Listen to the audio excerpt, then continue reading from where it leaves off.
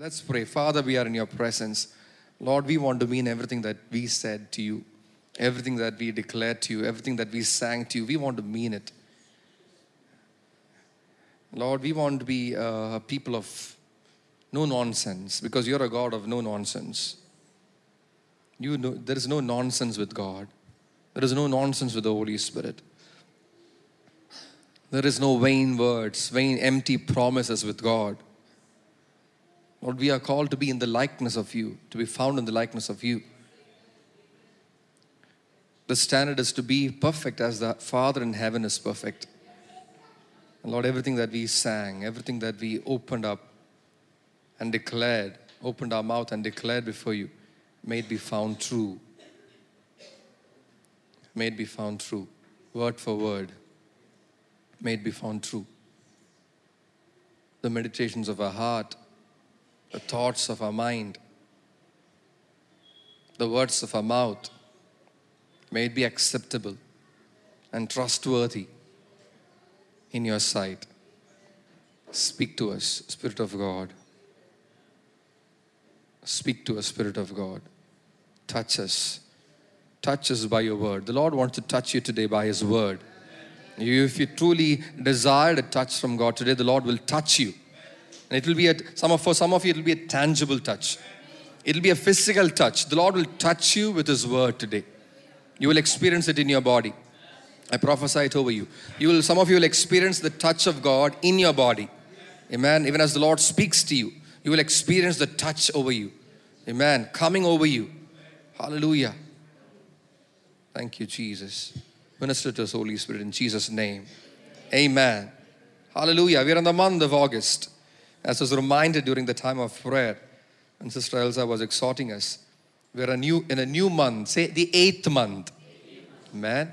7 months have gone past. We are in the 8th month, and I believe we are in that last stretch.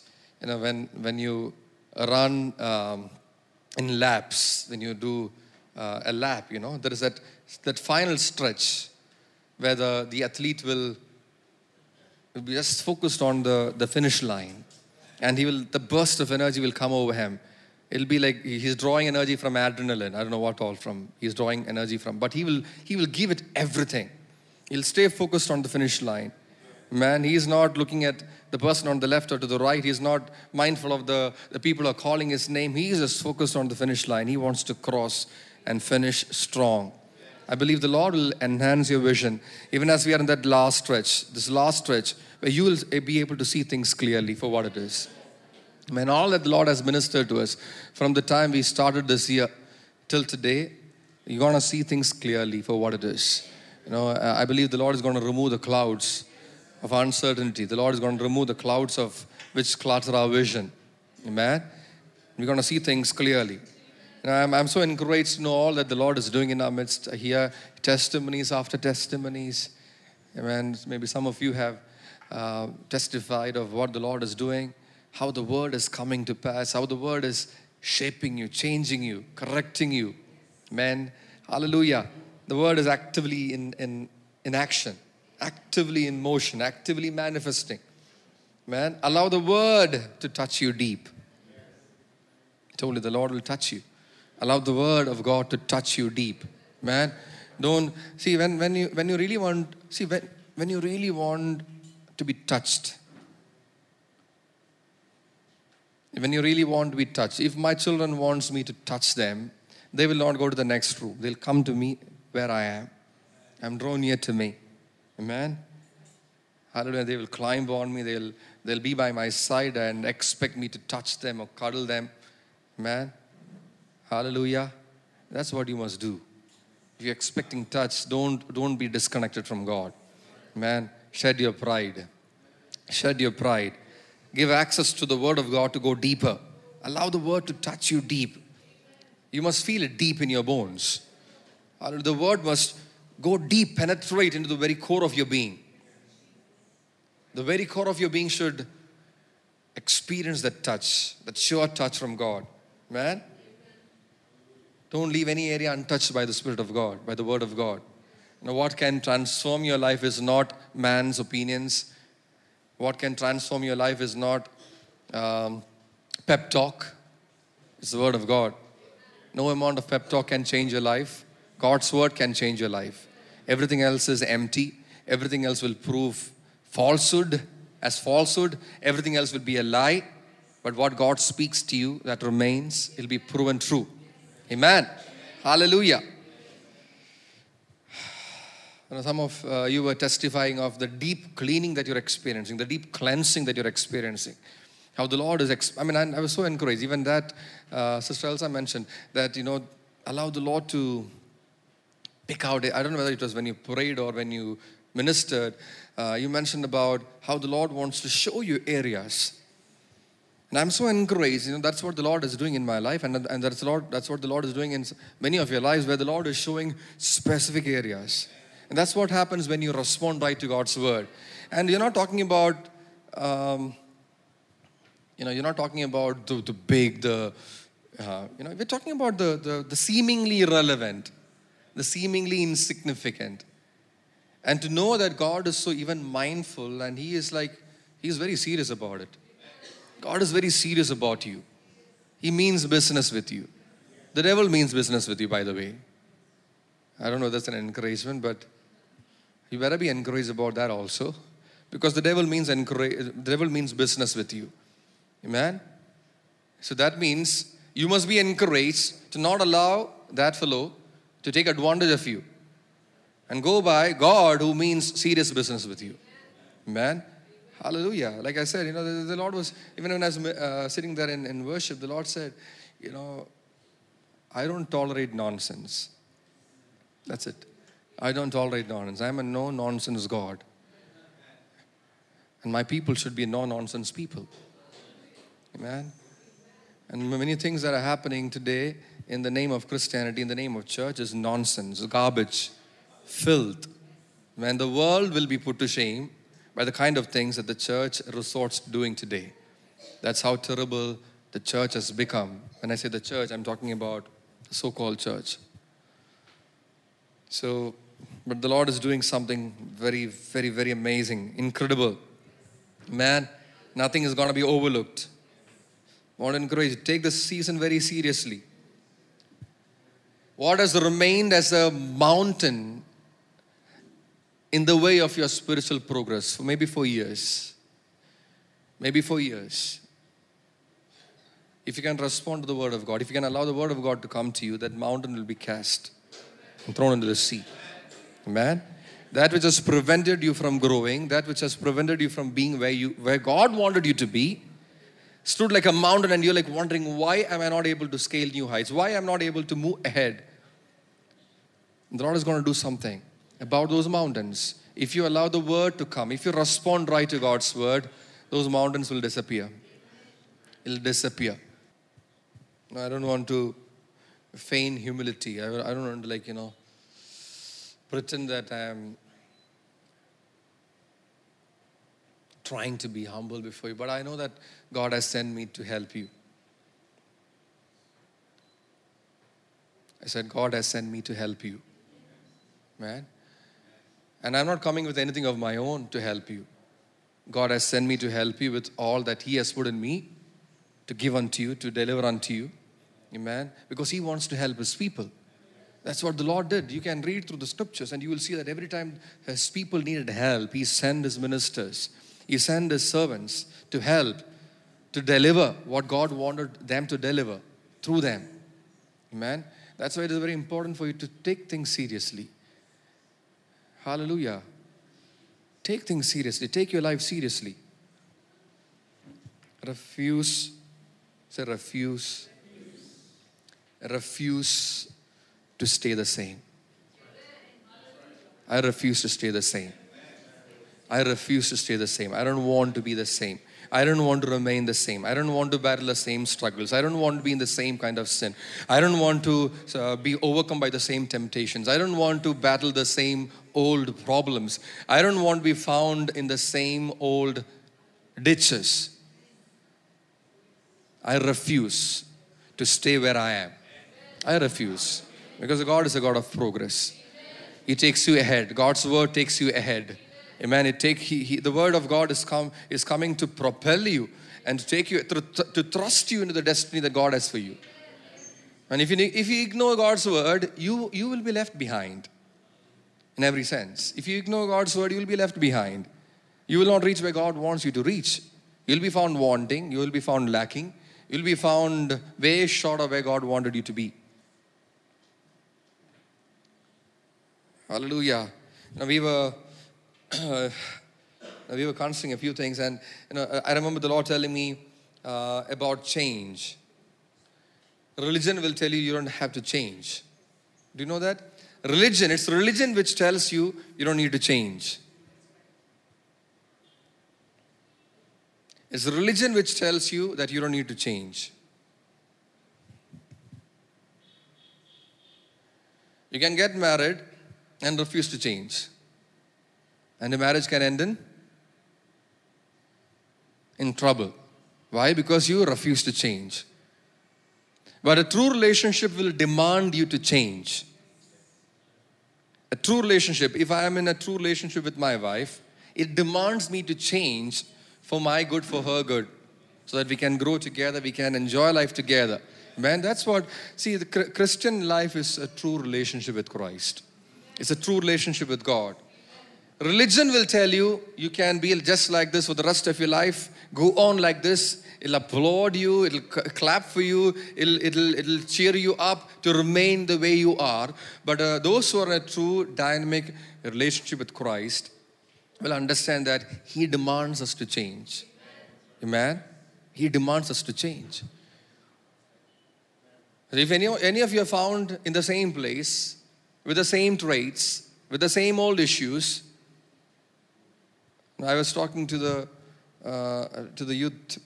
youth group, and when we met for Focus, that the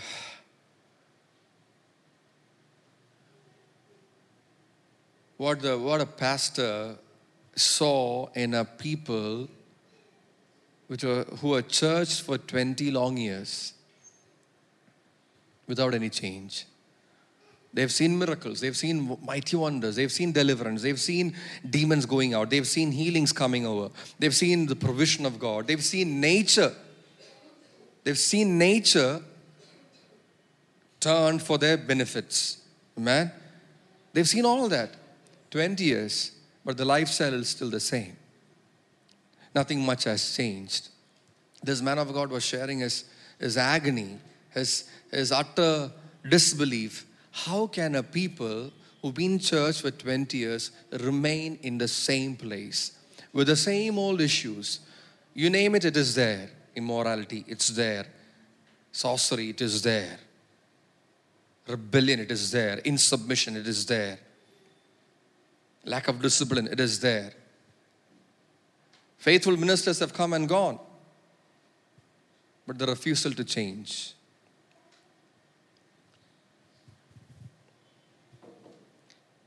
You need change. You need no change can sound a lot like freedom. You don't need to change. Oh, that is freedom. You can come to this church just as you are and remain the way you are without any change. That's a church of freedom. What an amazing vision this pastor has. That people don't have to change. You're accepted for who you are with all your garbage, with all your filth.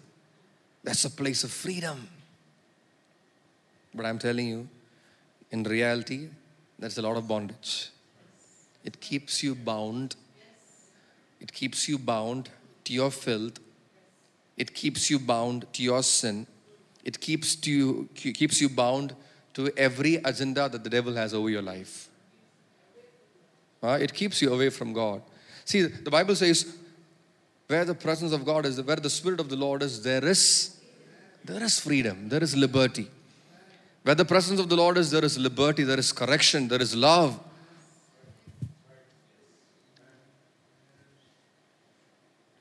And we were considering on during Focus that in the last days, perilous times will come, dangerous times will come, and the description of the character traits of the people in the last days. So alarming, so frightening. If you go through, we went through each of those traits. Like quickly we just glimpse through it and it's so alarming. And then it closes by saying, there are those who are holding on. Can you put it up? 2 Timothy chapter 3, verse 2. For men will be lovers of self, lovers of money, boastful, arrogant, revilers, disobedient to parents, ungrateful, unholy, unloving, irreconcilable, malicious gossips, without self-control, brutal, haters of good, treacherous, reckless, conceited, lovers of pleasure rather than lovers of God, holding to a form of godliness, although they have denied its power. Can you believe that? Holding to a form, say form, a type, a form of godliness which has denied its power. And goes on to say, avoid such men as these. A form of godliness which suggests to you that you don't have to change. A form of godliness which will accommodate all these things. That you being a lover of money, you being a lover of yourself, you being reckless and rash and conceited and arrogant and unloving, ungrateful and disobedient to your parents kind of a person. All that. This form of godliness will tell you, it's all right, stay there. God loves you anyways. Sounds so nice. God loves you. Which Bible are they reading? God loves everyone. But the love of God does not keep you in the place of your flaw and your shortcoming. The love of God compels you to change. Amen? It compels you to change. It helps you to change. A true godliness, not a form of godliness, but true godliness is the power to transform a person from the likeness of sin to the likeness of holiness. That's true godliness. True godliness. It is the power to transform you from your place of misery, from the disgusting person that you are, into becoming Christ-like. That is true God. It's got power. It's the power to transform you.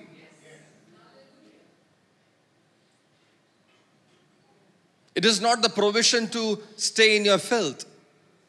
It is not. True godliness is not a provision to stay in your filth. I would say it like this. Change, say change. Change is at the heart of true godliness. Transformation is at the heart of true godliness.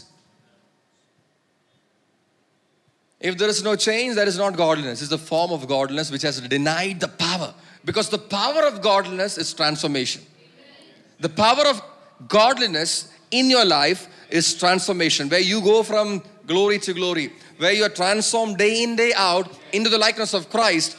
Amen. And when He comes, you will be like Him. That's true godliness. Say perilous times. Say last days. Say end times. No, this is the time when the devil means business. Amen? God always means business. But this is the time where the devil means business. You cannot live your life foolhardy. You cannot live your life foolhardy. You cannot live your life reckless and rash. Impulsive. Any way you want. You cannot. But that is not so cool. There's no freedom involved in that. What kind of religion is that? There's only one true religion. There's only one true religion. This is true religion. True religion, which pleases God. Which pleases God. Which changes the man from his fallen nature and takes him up and makes him like God, into the likeness of God.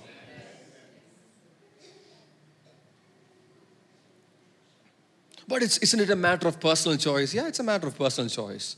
Choose this day, life or death. I was listening to somebody and the person was saying, but I believe, the way he says it, no, I believe it's like there's a camera tilted in a certain angle, there's this certain hue that is given, a certain tone that is given. It looks like a well-produced documentary. Well-produced documentary. And the person who's speaking is a celebrity of a Christian. And they're discussing about drawing the line between sacred and secular. And the person is like, not this one, a few of them. One after the other, they're saying, it's just a matter of personal choice. And if you take one side, then we are cutting off the world. We are limiting ourselves. Not a single word from God's word was spoken by any of those people. Not a single word from God's word, because they will not find it in God's word. I'm telling you, you will not find it in God's word that you can live any way you want. God's word will tell you, choose the side. Choose one side. That's what God's word will tell you. If you profess to be a Christian, it will tell you, it will demand you to choose one side, to pick one side, and to stay there. And God's word will not ask you to live like this. That's not what God's word will demand you to do. There's no provision to live like that. Doesn't matter. No, I was listening to this. I was grieved, not for the people who said it. I was grieved for the number of people who are watching this nonsense, this garbage, this stupidity. A form of godliness. Say a few amens here, a praise the Lord's here, and then fill the rest with all kinds of rubbish. We heard that also yesterday. Absolute nonsense going on. And then just to decorate it, there's an amen. Amen? To what? To all the stupid things that you said? The demonic things that you said? The exaltation of the devil that you did? And you're saying amen just to give the idea, the flavor that this is Christian. Doesn't work like that. Maybe you can fool all the people who are seated there, but God is not fooled. God is not fooled. And those with the Spirit of God, who are alert to the Spirit of God, will see through your pretense. And today, you must see, as a church, you must rise up and pray that these things will be exposed to the core. Amen. This is a time. The church, see, why are these things going on? Because the church is accommodating every nonsense. Now, when the church arises and takes a stand, these things will be exposed for what it is.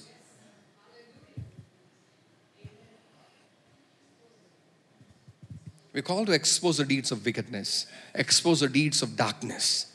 Because we are the light, the children of light. We are light, the Bible says. So, like I said, don't be rash, don't be reckless. A wrong step can cost you so dearly. I'm speaking to somebody very specifically. I don't know who you are, but the Lord is very clearly telling you, listen to this. A wrong step can cost you so very dearly. The consequence of a wrong decision can stay with you for the rest of your life, till the end of your life. And all that, listen. All that the enemy wants is not to have you join the university of the devil. No. You think that's how the enemy works? The enemy does not want you to join for a 3-year course with him. Enemy just wants a foothold. Say foothold. Just enough space to keep your foot. That's all that he wants. To wreck your life. To bring havoc to your life. One place to place his foot. So don't think that, but I'm living pretty okay. Pretty okay won't suffice. I'm sorry. Pretty okay will give a lot of room for the devil. Not only one foothold, give a lot of foothold, room for the entire being to come in. And a legion also to come in. You're living pretty okay. Pretty okay. Say, tell your neighbor, pretty okay will not work with God. God has not called to live in a standard of pretty okay. No. Say high standards. No foothold. No nonsense. We are that generation. We are that generation. Man, we are that generation. Raise the standard. Raise your standard. Raise your standard. Don't live any way you want. Raise your standard. Man, now we were looking at Saul, the man who missed the opportunity. He was pretty okay. Say pretty okay. This man was pretty okay. This man was pretty okay. And that's why God picked him in the first place. It was pretty okay. God could work with him.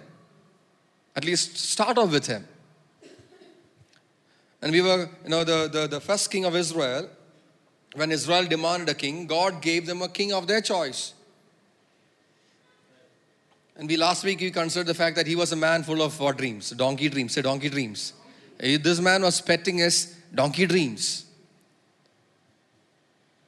He went in search of the donkeys, pursued after the donkeys, sought after the donkeys. The prophet also, when he met, he wanted to ask about the donkeys. Even after the prophet spoke to him, he was still consumed with the thoughts of donkeys. So man full of donkey dreams. Even when God handpicked him to be the deliverer and the ruler over his inheritance, still in the land of donkey dreams. The choice and handsome man that he was clearly cut about the rest. The Bible says that he was taller than the others from his shoulders up. Cut about the rest. That's what he was. But he was way still short of the standards of God. His life story will prove. And in fact, this fact that he was short of the standards of God can be proven, can be underlined by his words. Say words. Your words can say a lot about you. Do you know that? Your words can say a lot about you. Your body language. Your pursuits. I'm talking about Saul. His words, his body language, his pursuits, his responses, his lack of excitement for the things of God, his focus on trivial matters. Hello? Can you see yourself there? Words, body language, pursuits, response, lack of excitement, focus on trivial matters, complexes. He was a man full of complexes. I am the least in my family. My clan is the smallest in Israel. And his whereabouts, where was he found?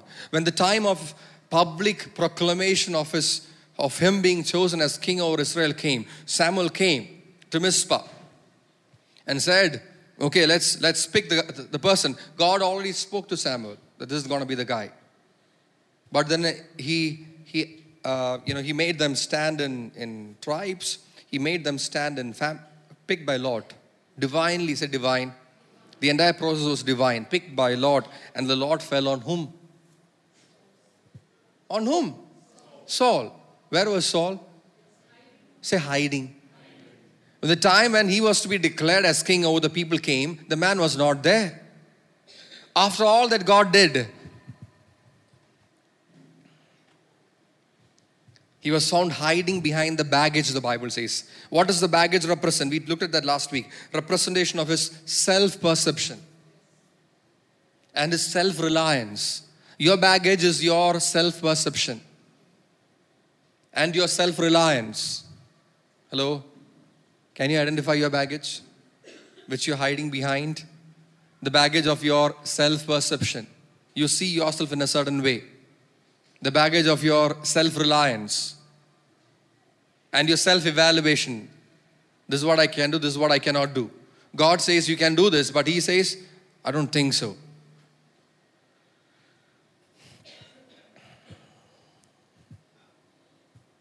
In spite of the Lord, so what all did the Lord do in his life? The Lord changed his heart. Say, change his heart. Then what else did the Lord do? Gave him word. Say, gave him word. So Samuel spoke to this guy. God, the Bible says when Samuel was speaking, God changed his heart. One. God gave him prophetic word through the prophet of God. Yes. And then all the prophetic signs came to pass in the same day.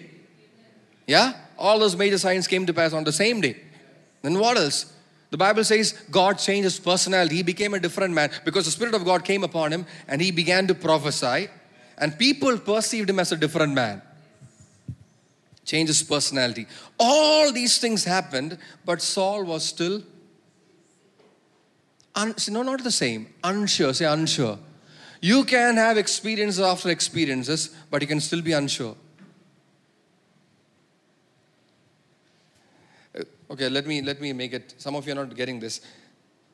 See, Christians today can be born again. Say born again. Baptized. Oh, some of you are like already feeling so born again. Say born again. Baptized. Spirit filled. church going, receiving God's word or listening to God's word. You can be all this and still be unsure about the call of God over your life. Hello? Like Saul. Changed his heart. Prophetic word came to him. Fulfillment came. Spirit came over him. Prophesied. He was also operating in the gifts, by the way. He became a changed man in the sight of other people, but he was still unsure of what God is calling him to do. You can be like that. You can be, I'm a born again Christian. I'm baptized. I'm spirit filled. I move in the gifts, all that, and still be unsure of what God wants out of you.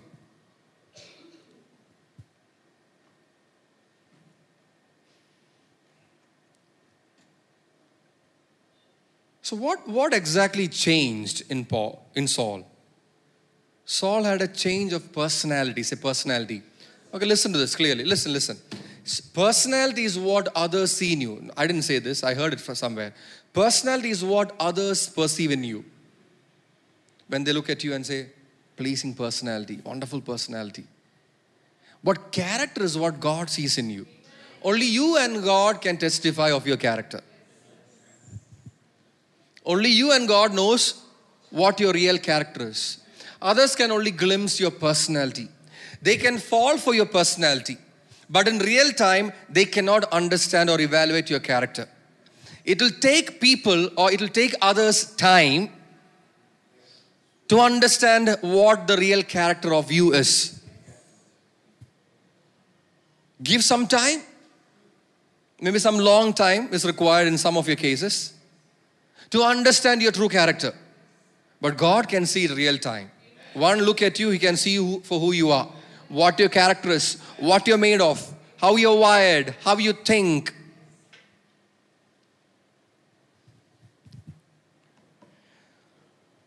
Your personality gives the first impression. That's why when we go to meet a person for the first time, you want to go like prim and proper, sharp, with a lot of swag. You go there. Why? Because you want to leave an impression. Your personality can give the first impression. But it's your character which leaves a lasting impression.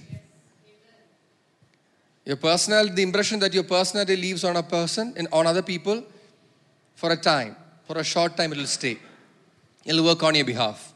But after a while, it's your character which determines the longevity of your acceptance. Are you with me? No, listen. Your salvation experience could have been marked with several instantaneous evidences like tears. Say tears. How many of you have cried when you got saved? Only 3 of you, 4 of you. I cried when I got saved. I was in tears. I was sobbing like a baby. When I first heard the gospel, or when I first understood the gravity of the gospel, I was in tears. I was sobbing like a child. By the way, how many of you saved? For a minute I got, okay. So when you got saved, it could have been accompanied by all these signs like tears, like sobbing. Some of you felt warmth. How many of you felt warmth? I felt warmth within. Some of you would have just laughed. I've seen people laughing and getting saved. The Spirit of God will come upon them. Maybe this person was in depression or something, and the Spirit of God comes upon them, gives them a spirit of joy, release that spirit of joy. This person gets saved. So laughter. Maybe you fell under the power of God when you got saved. Somebody laid hands, gave the gospel, laid hands on you, Spirit of God came upon you, you fell under the power of God. Maybe some gifts would have manifested. Maybe you spoke in tongues. Maybe you started prophesying. Maybe some healing manifested in your body. How many of you got healed and got saved? When you got saved? Again, I'm concerned. How many of you have saved? I saved. Are you saved? Because you don't seem to fit in any of these categories. Sobbing didn't happen. Tears didn't happen. So gifts didn't happen. Slaying in the Spirit didn't happen. Laughter didn't happen. Healing didn't happen. Then what happened? When you got saved? And do you even remember the day that you got saved? For me, it was, a process, a few days maybe, a small section of time. Maybe it's like that for you. But I remember what transpired in those days. And I was in tears. I had lightness of heart. I experienced lightness of my spirit. I felt warmth in me. Like, somebody poured hot oil on me. I felt a blanket around me. I don't know about you, but I experienced all this. So maybe you have experienced, maybe you're too shy to say about this. Maybe some deliverance, maybe a demon manifested and left. I hope so. But the transformation of your character is not instantaneous. All these evidences which accompany salvation are instantaneous. It happened in that instant. But the transformation of your character, are you with me? The transformation of your character is an ongoing process which is affected, as Sister Elsa said, in a real communion with the Holy Spirit. That's what she said in the morning.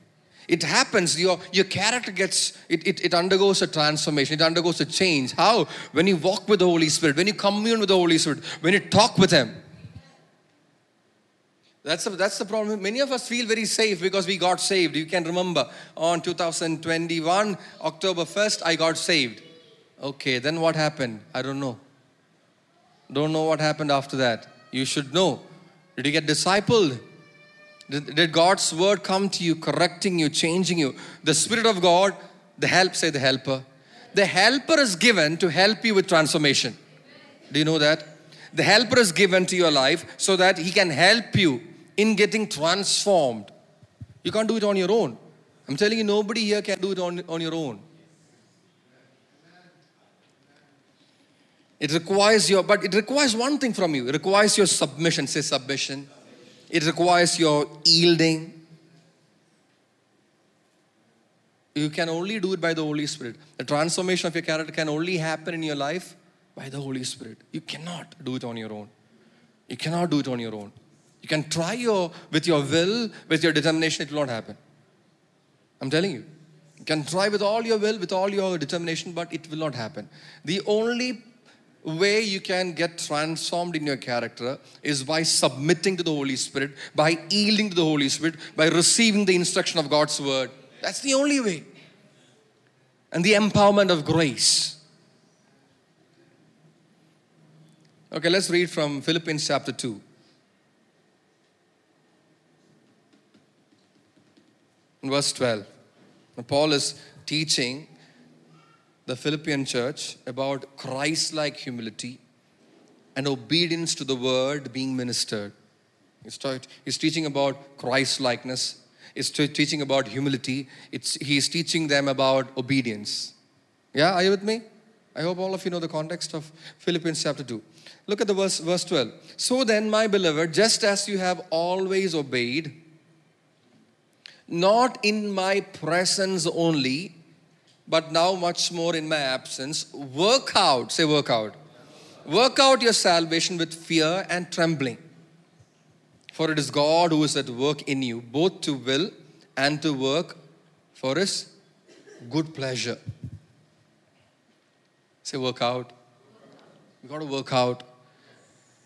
Work out your salvation. The word work out, if you're like wondering, okay, what does that mean? Does that mean that we have to work for our salvation? No, that's not what the Bible says. The Bible does not say work for your salvation. It says work out. Say work out, not work for. Work for is works. Work out is grace. Are you with me? Work for is works. Work out is grace. In fact, the Greek word that is used there, translated as workout, was also used in mining language. In mining language, where it's like this: you dig out. Say dig out. Okay, now I'll use Tijo as an example. I remembered yesterday when I was preparing this. How many of you know that Tijo is an expert in wrapping gifts? Most of the gifts that come by, maybe for camps or VBS and all, is entirely wrapped by him, single-handedly, almost single-handedly. Yeah, and he's a pro. And because I can say it like that because I was raised in a ministry which gave so much importance to wrapping gifts. So I know that this guy is a professional in wrapping gifts. The problem with this gift wrapping is it takes a lot of skill for you to unwrap it. So just imagine Tijo wrapping a gift for Kathy baby's next birthday, which is up in September, right? Yeah, so just imagine that for the next birthday that Tijo is, he found out what Kathy baby wants, okay? And planned with Jean, let's get this for her. She'll be so happy, okay? And got this. Is she listening to all this? He might end up in trouble. Okay, so he got this gift which she so loves, wrapped it the way only he can wrap. Well wrapped, like stuck, and you cannot even see the crease, the folds, where it is stuck and all that. It takes intelligence, not normal intelligence of nations, secret agencies and all, to figure out how he wrapped it. So he wrapped everything and gave it to Kathy baby. Kathy is so happy because it's a shining, bright gift. Gift wrapper, by the way. But she knows it's a gift. She's so happy, so excited. And she's walking with this box, which contains the real deal. But she's happy already. Your salvation is like that. Your salvation is like that. It is given to you. But it takes your working out to dig it out. You understand? It has been given. You didn't earn it. The Father gave it to you. When you responded to His word, the Father gave it to you freely. Hello? Oh, you're not getting this. Why did I take so much time illustrating this? Did you get what I'm saying? Now you need to know, Kathy needs His help to unpack it. You're not getting this. You're not getting this. Kathy needs the help of the one who wrapped it to unpack it and get to enjoy the treasure that is inside. That is your gift of salvation. Given to you. It's yours. Nobody is going to snatch it from you. But you cannot unwrap it on your own. Every fold, every place it is stuck carefully, the glory that is wrapping it around, you have to slowly, carefully work it out. How? In submission to the one who gave it to you.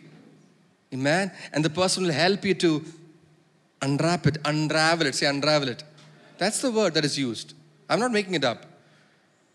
Historians say the word that was used there is also used in the mining language. Same word. Means dig out. Unwrap it.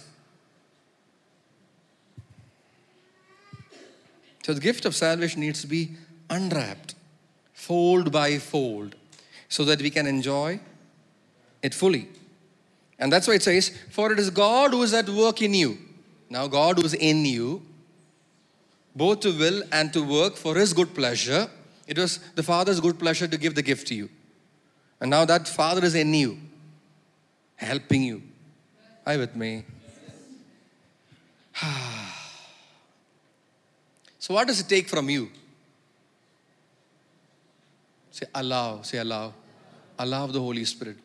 That's all that it takes from you. Allow the Holy Spirit to unpack it for you.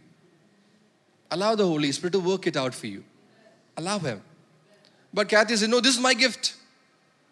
I got saved. I know how to keep it. And she tries everything possible to get something out of it. She will not get anything out of it. Because only the one who wrapped and gave it to her can help her. You can try it. This birthday, just do the way you wrap it and give it to her. Take a video and send it to the church also. After some time, she'll come to you. Chacha, open chiyamo. Can you open this for me? Why? Because only Chachan can open it. Are you with me? Hello? Your salvation is meaningless to you unless you work it out with the Spirit of God. You can tell everyone that I got saved. You can tell everyone that I'm born again. But it does not mean anything to you. Because you have not unraveled it, unwrapped it, and you're not able to enjoy the benefit of what is inside the package. I want to tell you, nobody here should expect to have a changed character by doing nothing about it. Nobody here must expect to have a changed character by doing nothing about it. If you're thinking that by doing nothing you can have a changed character, that is just wishful thinking. It will never happen. Because it's the Holy Spirit who reveals, helps, reveals where you need to change. Yeah? The Holy Spirit reveals to you where you need to change. It helps you to change. Amen? And equips you to change. You need all this. You need the revelation of the Holy Spirit. Where do I need to change? Now, this must be a prayer that you offer, by the way. I've been offering that prayer of late much more than before. I'm asking the Lord, where do you want me to change? Show me, show me. Where do you want me to change? And the Holy Spirit will tell you, this area, change in this area. Amen? And then you're like, how? And He will help you with that. And then you say, I can't. Then He will empower you to do that. That is Christian life. That is Christian life. It's not, okay, now, I got it. The rest I will do. Just tell me what it is, I'll do. No, you can't. You just can't. It will not work that way. That is why some of you get so frustrated.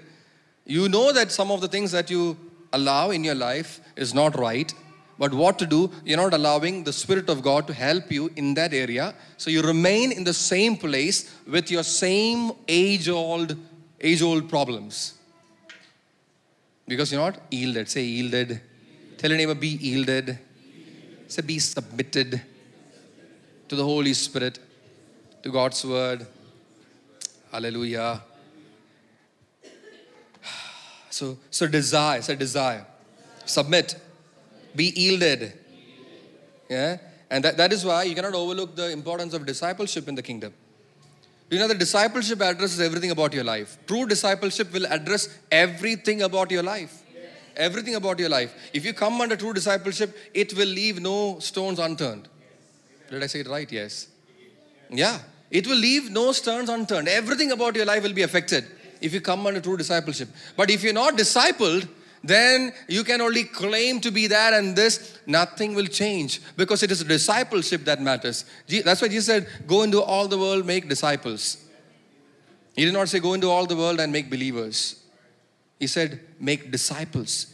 Because He is not looking for a one-time event with some warmth, with some laughter, some tears, some sobbing, some gifts manifesting. He is looking for a lifetime and beyond. All of eternity is in His mind concerning you. I mean, we are so finite-minded. Our brains are mustard seed size. Our faith is not. But our brains are. So we think very finite. Our measure is very small. So we are only looking at today. Not even thinking about tomorrow. But God has your today, tomorrow, yesterday, forever, eternity, everything covered. That's why discipleship is important. So when God picked Saul, look, what was that about? Think about it. What was that about? What on earth was God thinking, or what in heaven was God thinking when God picked Saul? You tell me. You know what it was? Do you know what it was? God was giving Saul an opportunity to step up. Say step up. To step up into the God-given mandate. So a mandate was given, a mission was given. So the opportunity was given, provided for this man by the name Saul to step up. Likewise, listen. Likewise, our call into the kingdom is an opportunity from God.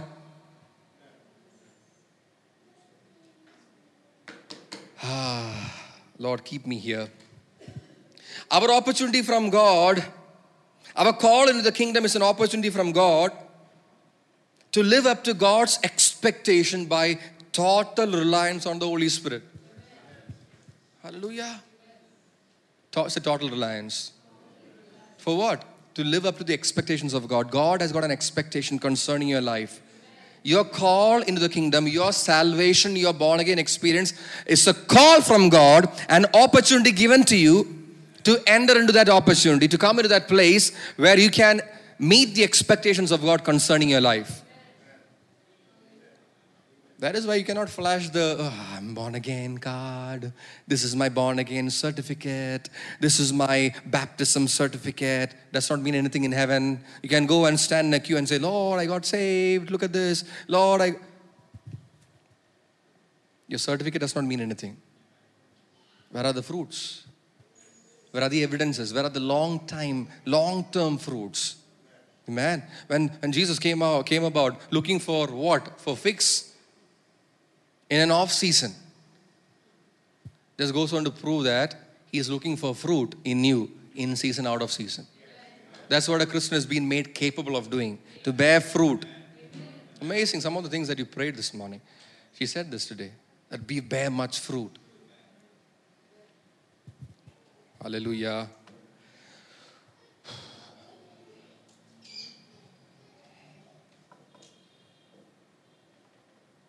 If our attitude in God's kingdom is marked by pride and arrogance, in whatever form. See, pride and arrogance can come in different forms. It does not come and say, "I'm pride, I'm arrogance." No, it comes in different forms, disguising. So if your attitude in God's kingdom is marked by pride and arrogance in whatever form, then listen, then we are frustrating the grace of God. And we are resisting God.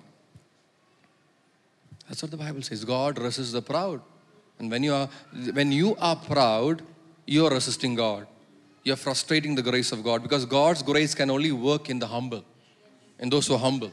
And so if there is no humility in you, if there is pride and arrogance and haughtiness in you, the grace of God will not be operational in you. Are you with me?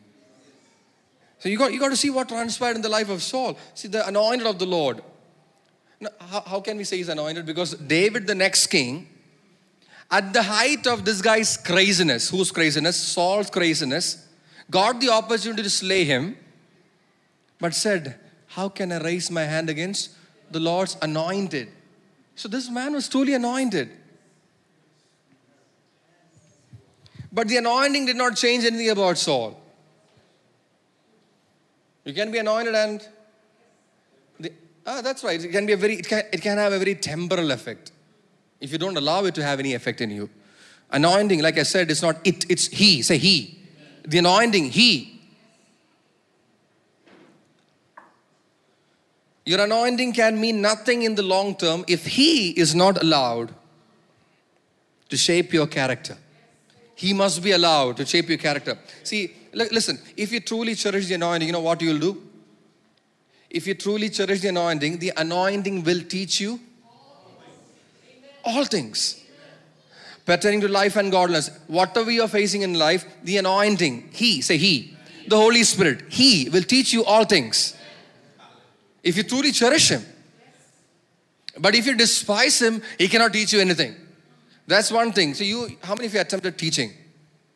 You cannot, you must all try this. Yeah, Bible teacher is laughing away. You must attempt this, just for the sake of understanding it. Now, the best punishment you can give a bad student is ask that person to teach. Try it. It'll work wonders. Teach. You cannot teach a person who does not appreciate you. Do you know that? You can be the greatest teacher under the sun. In the area that you're going to teach, that you're called to teach, that you're teaching. The greatest of them all. But you cannot teach a person who does not appreciate you. You just can't. Because it's a working of grace. Grace can only flow where it is welcome, where it is appreciated, where it is cherished. Same like that with regards to your Christian walk. The anointing, if it has to have an effect in your life, must be cherished. Must be acknowledged. You have to say, "Good morning, Holy Spirit." I like that book, the title of the book. It speaks volumes.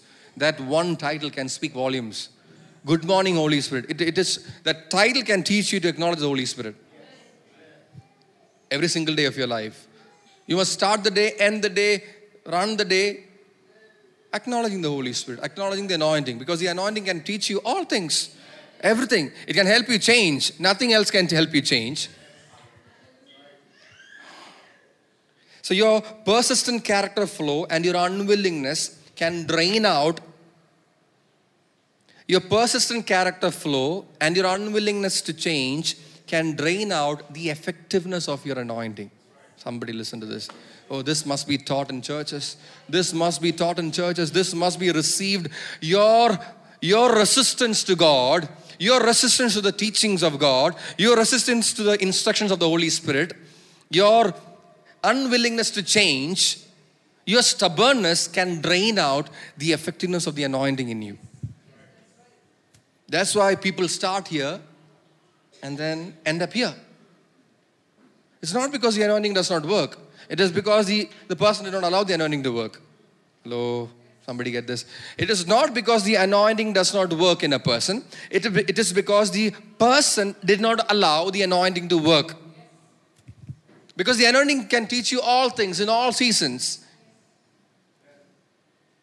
Somebody.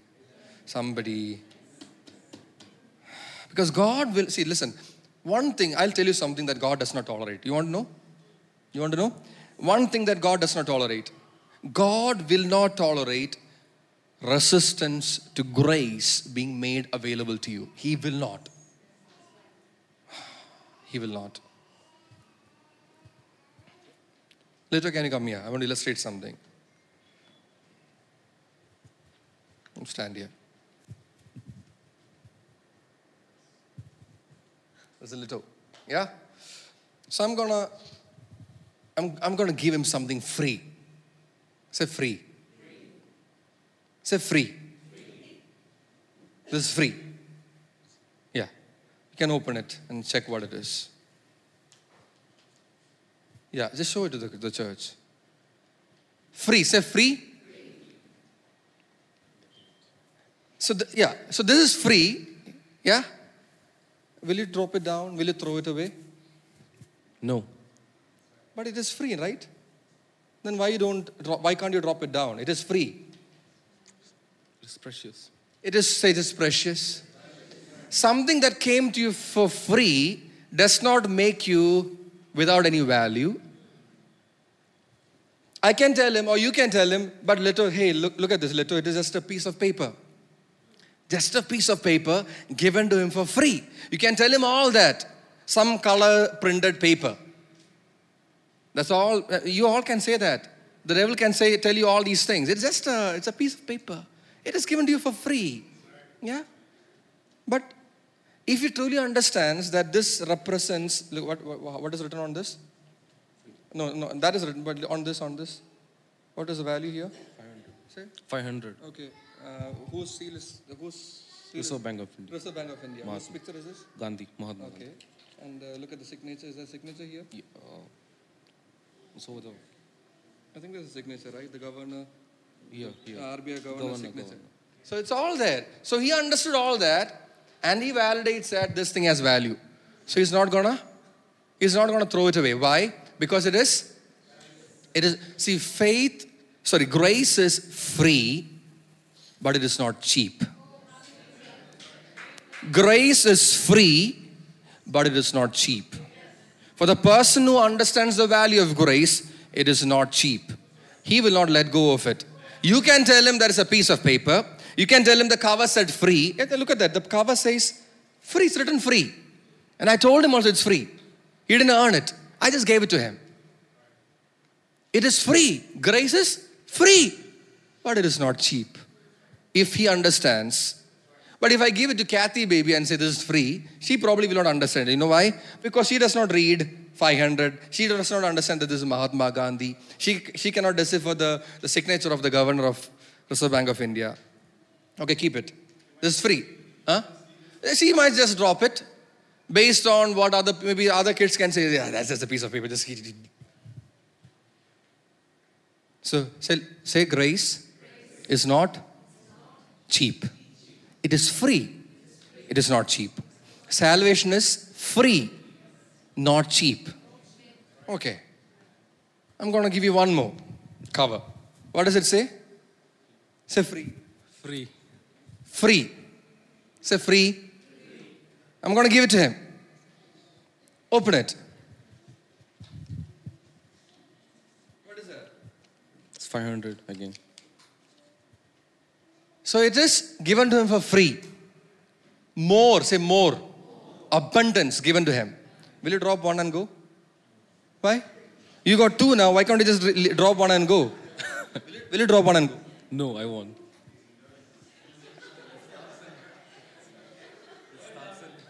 So grace can come to you in abundance, but it is not to be wasted. The grace of God can come to you in abundance, but it is not to be wasted. Just because he got grace upon grace does not mean that he can waste a part of it. It is precious to him. Why? Because he understands the signature. Because he understands the emblem. He understands the value of that piece of paper. You can go back. That's yours. Thank you.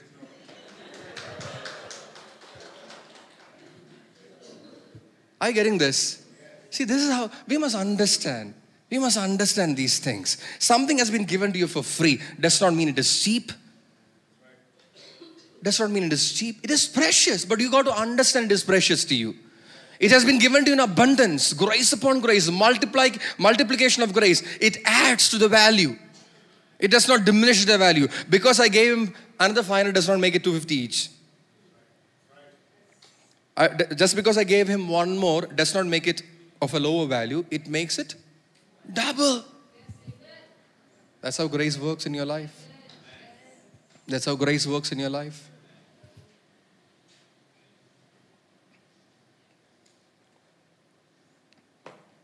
Understand the value of grace. Understand.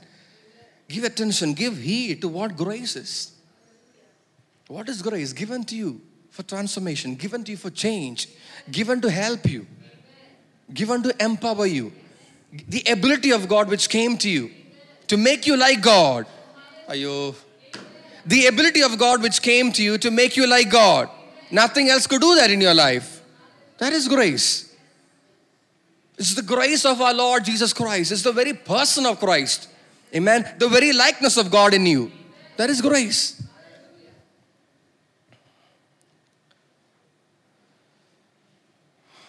So in chapter 8, Israel demands a king. Okay, let's just run through the chapters quickly. In chapter 8, Israel demands a king.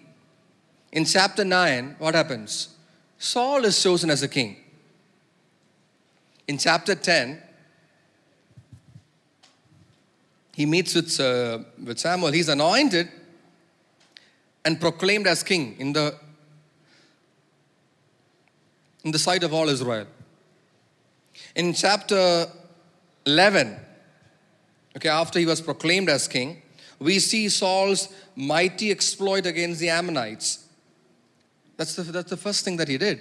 He saved the people of Jabesh Gilead against the Ammonites. He was so furious when he heard that this king was threatening them. So he went into battle and God was with him. The Spirit of God came mightily upon him, the Bible says. I'm not going to go into that chapter, but I wanted to know what happened in that chapter. So we see, Saul being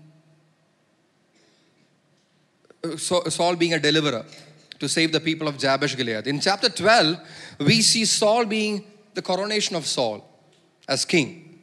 Yeah, the coronation of Saul as a king, which came with a strong warning. See, I mean, it's a brilliant chapter. It's amazing writing. You must go back and read these chapters, especially chapter 12, where the Lord calls a spade, but it shows mercy to his people. It's amazing, the language of that, the prophetic word which came through Samuel. The Lord says, yes, you did that, you did all that. What he's doing is wrong, but still, you're my people. My people. And if you do right, I'll be with you. The mercy of God. Oh, the mercy of God. If I go into that chapter, I might be preaching on that chapter for the rest of the year. So I just decided to skip that chapter for the time being because I want to show you something else. Chapter 13, we see Saul overstepping Samuel. Now Saul is confident. He's not the timid guy he was anymore. Now he's overstepping Samuel. Now to offer the sacrifice. One of the first prophetic words that came to Saul was, you go to Gilead and wait for me 7 days. Yeah. And then when I come, I'll tell you what to do. He waited for some days. He was on the verge of a battle, but he decided to overstep Samuel, took things into his own hands, and offered sacrifice, thereby falling to keep the commandments of God. And then Samuel steps in and says, what you did is terrible. Today God has sought for another king. Tells him, today God has sought for another king because you are not able to keep what God has instructed you to do. So your kingdom, your throne will not be established forever. That was God would have done it for him. But because he did this, took things into his own hands, God says, I'm going to seek for another king. And he says, a man after his own heart. The Lord has sought for himself a man after his own heart. In chapter 14, we see the rashness of this man. It's a very rash behavior, impulsive. He lives in the moment. Whatever feels right to him, he does that. So he takes the oath. He's up against an army, and he tells the people, today nobody shall eat anything. Nobody shall eat anything. They are in war, and the people are starving.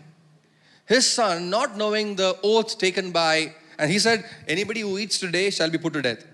Jonathan, not knowing the oath which his father took, which Saul took, dipped the end of his stick into honey and just had a little bit of it. And then later, Saul comes to find out that this guy has done that. Again, he made a very rash oath saying, whoever has done that, not knowing that Jonathan is the one who did it, whoever has done that shall be put to death. Then he comes to know that Jonathan has done that. Almost gets him killed, if not for the intervention of the people of Israel. Because Jonathan won a battle for them. Single-handedly, almost single-handedly. When I say single-handedly, leading an army. So that happens. The rashness of this man in making oaths before God, saying things without thinking. And now, I wanted to go back and read these chapters to see how terrible this man has turned out to be. But the climax of his journey begins in chapter 15. The following chapters details the rest of his life. But in chapter 15, you see the climax of this man's journey. And we're going to go through it today. Let's read chapter 15 together. Then Samuel said to Saul, the Lord sent me to anoint you as king over his people. So now Samuel is saying, just for your kind information, if you remember, I am the one who anointed you as king over this people. Now therefore listen to the words of the Lord. Okay, let's go verse by verse. You have been anointed. For what? To listen to the voice of God. Samuel reminds Saul of that. I anointed you as a king over this people. Now, therefore, listen to the words of the Lord. Dear church, the Spirit of God has come upon you. You have a responsibility to listen to the voice of God. It's not so that you can live any way you want. The anointing over you compels you to be obedient to the voice of God. I'll repeat that one more time. The anointing in you compels you, puts you in a place of responsibility to listen to the voice of God and take heed to the instructions of God. That's what this is saying. Samuel is saying, I came to anoint you. I came to you before to anoint you as king over this people Israel. Now, therefore, listen to the words of the Lord. Speaking with authority. Thus says the Lord of hosts, I will punish Amalek. So he's talking about an enemy nation, Amalek, for what he did to Israel, how he set himself against him on the way while he was coming up from Egypt. So this is something that the Amalekites did to Israel. And the Lord wants to deal with that. Now go and strike Amalek and say utterly. Say utterly. Say utterly. Utterly destroy. One more time. Say utterly destroy. Now go and strike Amalek and utterly destroy all that he has, and do not spare him, but put to death both man and woman, child and infant, ox and sheep, camel and, say donkey. Donkey. Donkey. Say donkey. Say like how Saul would have felt. Donkey. The donkey. My father's donkey. Suddenly remembered. Flashback. Father's donkey. What was the instruction? Go, strike the Amalekites, and utterly destroy man and woman, child and infant, and all the animals that he mentioned, that ox and sheep, camel and donkey. Then Saul summoned the people and numbered them in Telaim, 200,000 foot soldiers and 10,000 men of Judah. So now his army has become big, 200,000 foot soldiers and 10,000 men of Judah. And Saul came to the city of Amalek and set an ambush in the valley. And Saul said to the Kenites, go, depart, go down from among the Amalekites, lest I destroy you. I got powerful words, sir. He's saying, lest I destroy you with them. For you showed kindness to all the sons of Israel when they came up from Egypt. So the Kenites departed from among the Amalekites. So step one, done right. He came, told the Kenites, you have shown kindness to the people of Israel, so you can depart. If you stay here, I'm going to utterly destroy you. So they heeded to the voice of Saul, the king of Israel. Next verse.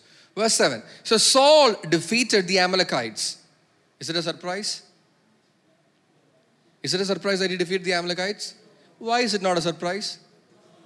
Because the word of the Lord told him to go and defeat. See, when God tells you something, don't be surprised by the outcome. You just obey, the outcome will follow. Yeah. So Saul defeated the Amalekites from Havilah as you go to Shur, which is east of Egypt.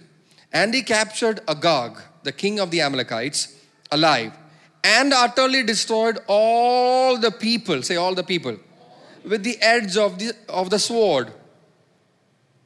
He captured Agag, but he utterly destroyed all the people with the edge of the sword. Okay, let's see what's going to happen. Verse 9. But Saul and the people spared Agag. What was the instruction?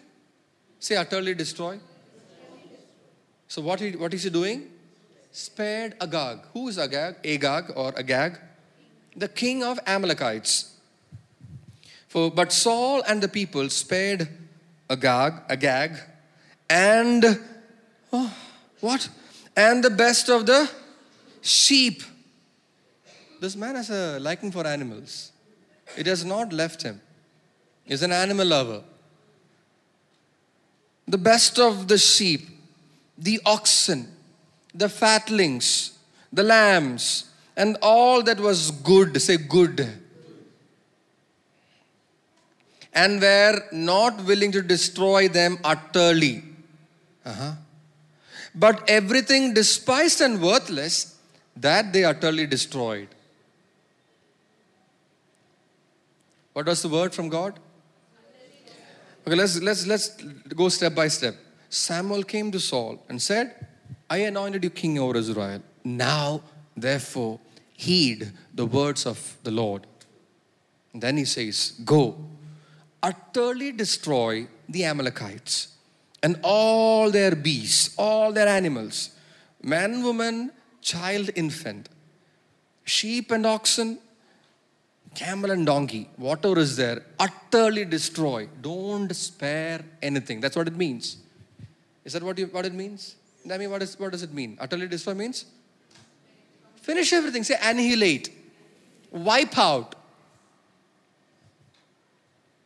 But Saul and the people spared Agag and the best of the sheep, the best. Say the best. Oh, the best. That's why. The best of the sheep, the oxen, the fatlings of the lambs, and all that was good. Say good. So the best and the good were spared, and were not willing to destroy them utterly, but everything despised and worthless, that they utterly destroyed. Next verse. Then the word of the Lord came to Samuel, saying,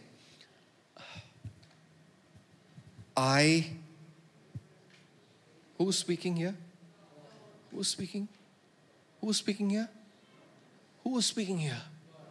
The God of Israel, the God of heavens and the earth, the one true living God, the God who called him and made him the king over his inheritance, trusting him.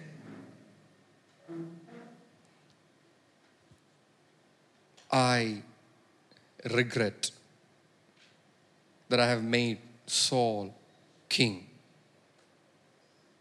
for he has turned back from following me and has not carried out my commands.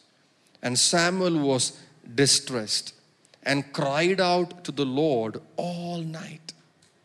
The prophet couldn't handle it. The prophet couldn't handle it because God came to him with a regret. Can you picture this? God coming to you with a regret. God coming to you with a sad face. I regret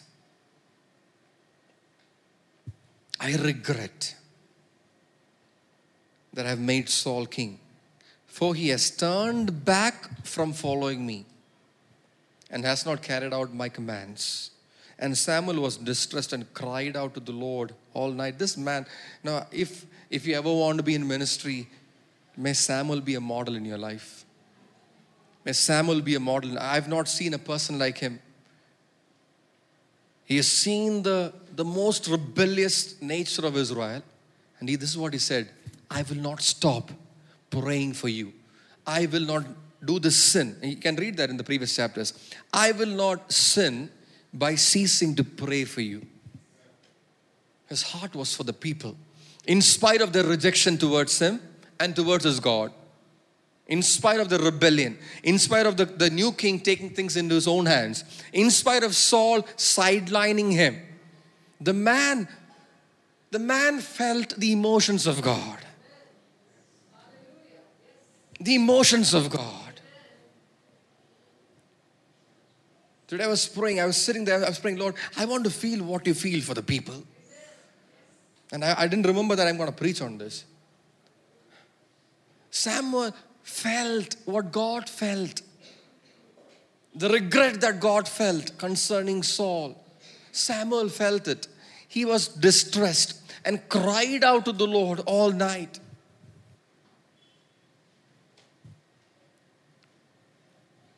And Samuel rose early in the morning to meet Saul. Early in the morning. And it was told Samuel, saying, Saul came to Carmel, and behold, he set up a monument for himself.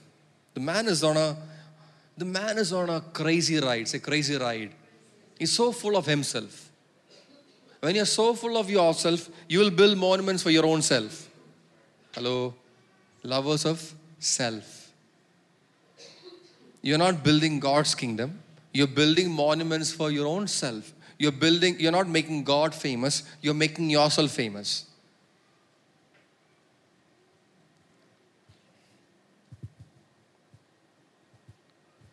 He set up a monument for himself and then turned and proceeded on down to Gilgal. And Samuel said to Saul, and Samuel came to Saul, and Saul said to him, Blessed are you of the Lord. I have carried out the command of the Lord. Self-evaluation. Say self-evaluation. Self-righteousness. This is called self-righteousness. It is not just in the Old Testament. It is also today in the New Testament. I've done it. I got baptized. I go to church. I pray every morning. I give to the poor. I tithe. I worship with my hands up. I sing most of the songs. I do that. I do this. Blessed are you of the Lord. But look at me. I'm the one who obeys God. I have carried out the command of the Lord. How dare? Say how dare. How dare. how dare he tells the prophet of the living God, who anointed him king, that he has carried out the command of the Lord, whereas in reality, he has not done it.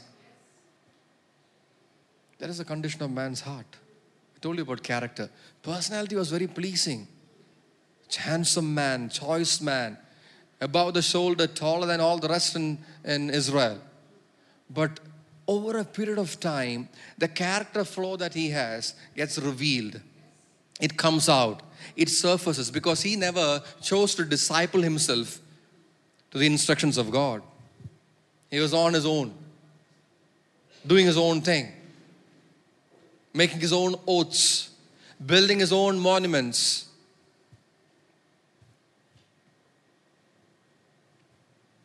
I have carried out the command of the Lord. You can even picture him, the way he stood before Samuel, when Samuel came to him. I have carried out the command of the Lord. But Samuel said,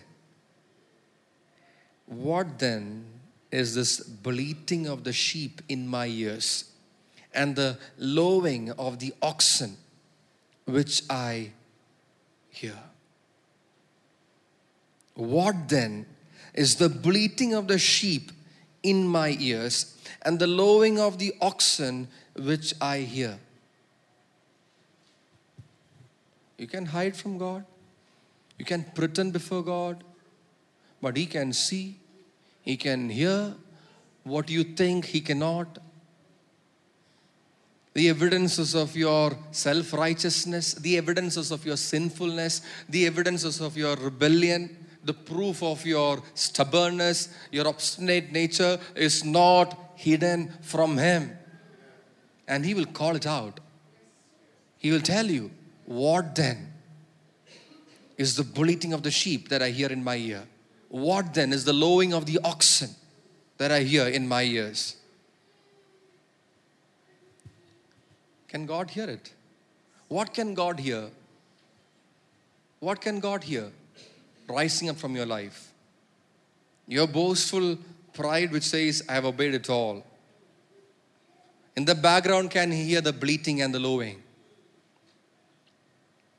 In the background of your boastfulness, in the background of your self-righteous proclamations, can God hear the bleating of the sheep, which He asks you to discard?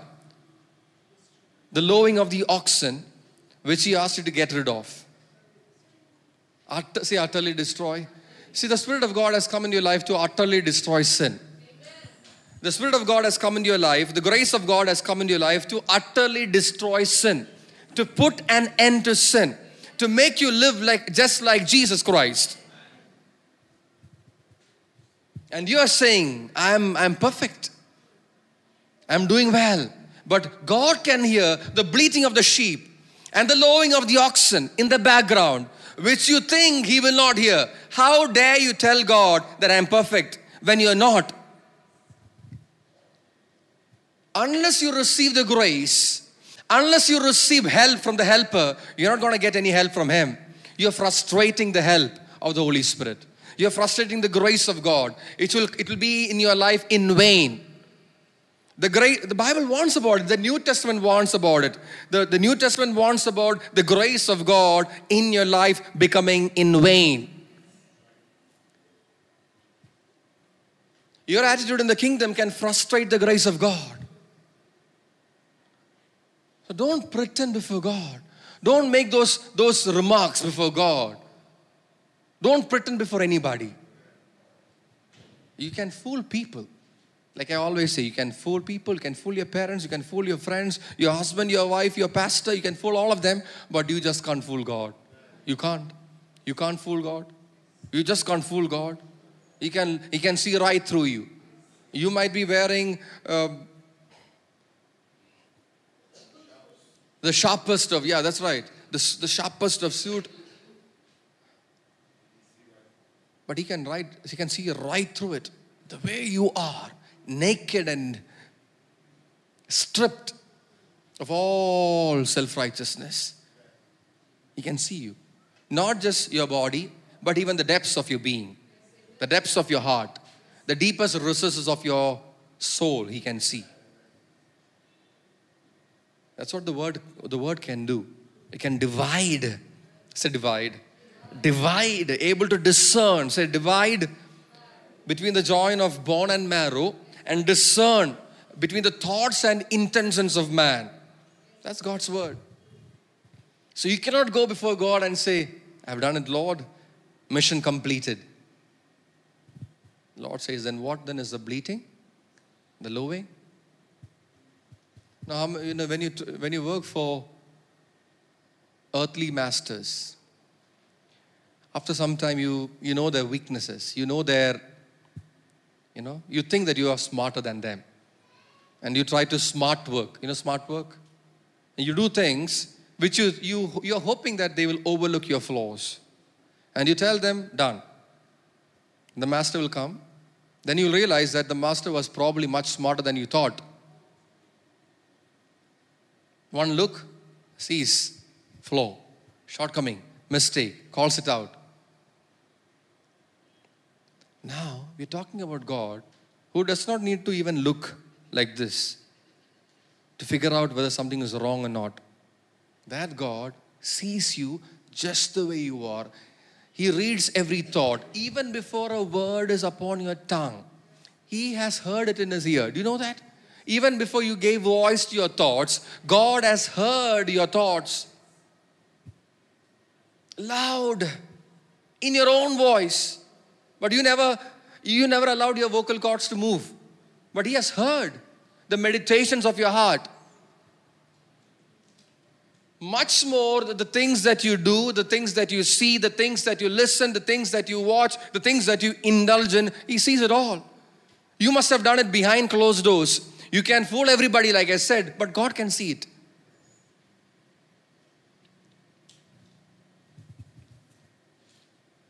God can see it. You can't fool God. You just can't fool Him. He can hear the bleating of the sheep and the lowing of the oxen. And He asks, what then is this? What then is this that I hear in my ears? And Saul said, verse 15, they have, said they, say blame game. Instruction came to him. The commandment came to him. Man is an expert in this, right from the Garden of Eden. When God interrogated Adam, the one that you gave me, this woman, who you gave me. Before she was woman of flesh of my flesh and bone of my bones. Now the woman that you gave me made me do this. So where is the flesh of my flesh and the bone of my bones part? It's a blame game. We like to put the blame on the other person. Oh, it is such a terrible thing that we do. And to see Christians doing that. Not owning up to the mistakes that you've committed. See, everyone can make mistakes. Because we still have to we are still dealing with our weaknesses. We are learning, we are growing. So we may, that's the right word to say. We may make mistakes. But when we pretend that we have not made it, and then when it is called out, you pass the blame on to the other person. They have brought them. So who are you? It's a king. So who are they? Your people. Now he's saying they have brought. They have brought them from the Amalekites for the people. Say for the people, not me, okay? Not me. For the people spared the best of the sheep and the oxen to sacrifice to the Lord. It's a worship. Huh? That's right. That's brilliant. I was about to come to that. The sacrifice to the Lord, your God. Because you say that your God loves worship. You told me that your God loves worship. So they, not me. So where are you? Where are you now? You are not in the picture. You're not in the scenario. The blame is on them. They got it for your God to sacrifice. Like I said, say a little word, amen here and there, as a little hallelujah, it'll pass. That's what you think. Not with God. Not with God. Not with God.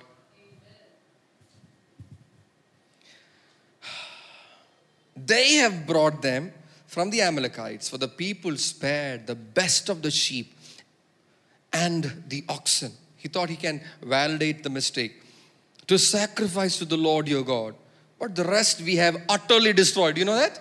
The rest of it we have utterly destroyed. Then Samuel said to Saul, wait, and let me tell you what the Lord said to me last night. And he said to him, speak. Let's stop it here. Speak.